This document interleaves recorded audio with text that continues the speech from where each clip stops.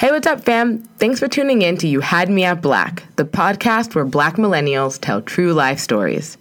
We're here with another story about parties. Spencer from New Jersey was a freshman at Howard University when he went to the most eventful party of his time there.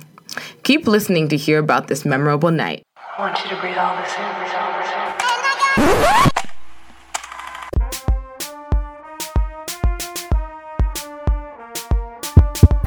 This is You Had Me at Black, the podcast where Black millennials tell true life stories. So today I'm going to talk about not just the first party I went to, but one of my favorite parties at Howard University. So I went to Howard 2007 to 2011, and when I got there, it was still in the midst, it was a little bit before gentrification started to happen to D.C., so it was very much still Chocolate City when I was there. And it was one thing that I just loved about the school in general, like just the fact that, there's so many black folks around. I'm sure some of the older people who may be listening understand the idea about rent parties. Rent parties essentially is you throw a party so you can pay for your rent. And that was one thing myself and my roommate, we got really heavy on, especially our freshman year. There was some house parties in particular that I can remember, but there was one house that stood out amongst all the other houses that, for the best parties. It was 12 Bryant on Bryant Street. 12 Bryant was notorious. You will have blue jean stains on the walls from people dancing. Yeah, there'll just be smudges on all the walls. Just smudge here, smudge there.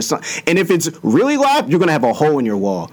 Especially they playing like some Caribbean music. They playing dancehall music, and people will be getting it in. It's crazy. This particular party, I believe, is called Bacardi Gras. So let me set the scene for you. So you walk in the same place, you see the kitchen, you see everyone doing their thing. They had every single flavor of Bacardi, and it was like dollar shots and things like that. You could just go ham, go do whatever you want. People were just, I'm not going to say immediately, I'd say after a good 15, 20 minutes, everyone was done in there. Or you could go down the stairs to the basement, which was an actual basement. People were dancing on top of laundry machines, washing machines, dryers. It was live, and it looked just like that scene from Belly at the intro of Belly. It's like, how do you want it? When DMX and Nas are just walking in, and everything's in slow motion. It looked just like that. I kid you not. Like when I watch that movie, I think of Howard. I walked in with my roommate, a few of my boys, and things like that, and it was hot. It was the hottest you were just sweating. You down there 5 minutes. Oh my goodness, fuck! I just ran a race.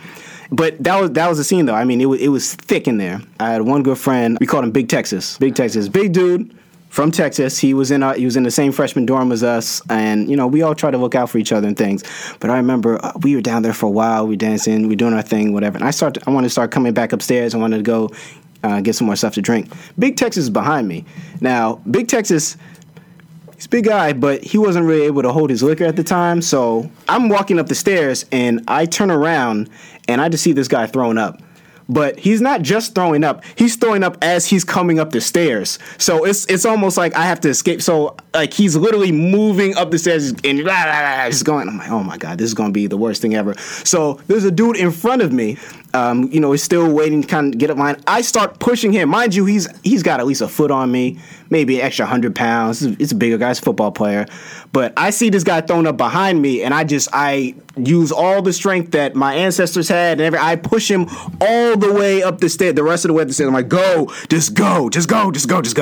And, this guy's still going and things like that. And he's like, yo, what's going on? I pushed him. I literally pushed him hard enough. I don't know if he slipped or whatever, but he fell into the refrigerator. He's turning around. He's tight. He's ready to fight me with. I'm like, yo, there's a dude behind you throwing up. And he's still, mind you, he's still coming up the stairs. So I felt kind of like Indiana Jones in the Temple of Doom. Like he had that huge boulder that's just chasing him. He's trying to run away. That's what it felt like. So I'm like, yo, he's behind you. So I just shut the door behind him. I'm like, you're not coming up the stairs. I see my roommate.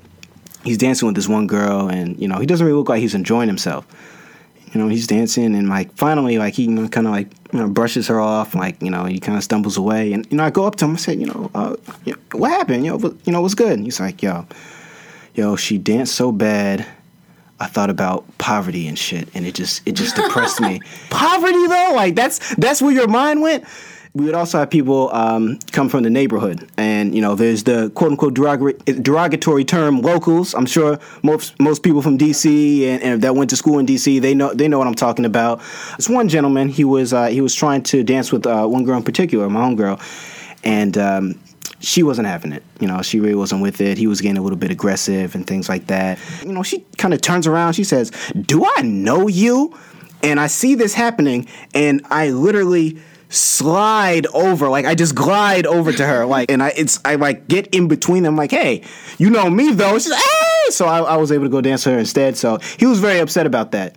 So he went to go get a few of his friends and see if they could do something about that. And so the police come, they start shutting it down. People are leaving through the front. People are still in the basement, and mind you, this is hours into it, so people are drunk. They don't want to leave. They're like, "No, keep the music on." You know, the DJ's like, hey, yo, we got to end this. You know, yo, cops coming.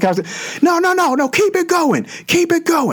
But he still had to cut the music. But mind you, we had people from all across the country. We had a sizable population from New York.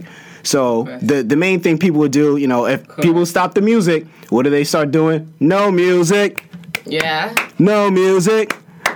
So people were just doing that, no music. People just dancing and stuff like that, like outside of the house as the cops are coming to clear out people and things like that. And so, you know, people were just outside still dancing and in front of the cops and things, like, because it's just that live.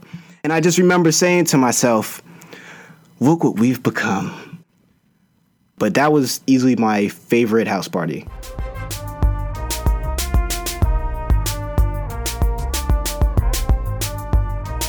Thanks for listening. If you like what you hear, visit youhadmeatblack.com/review to leave a review and subscribe.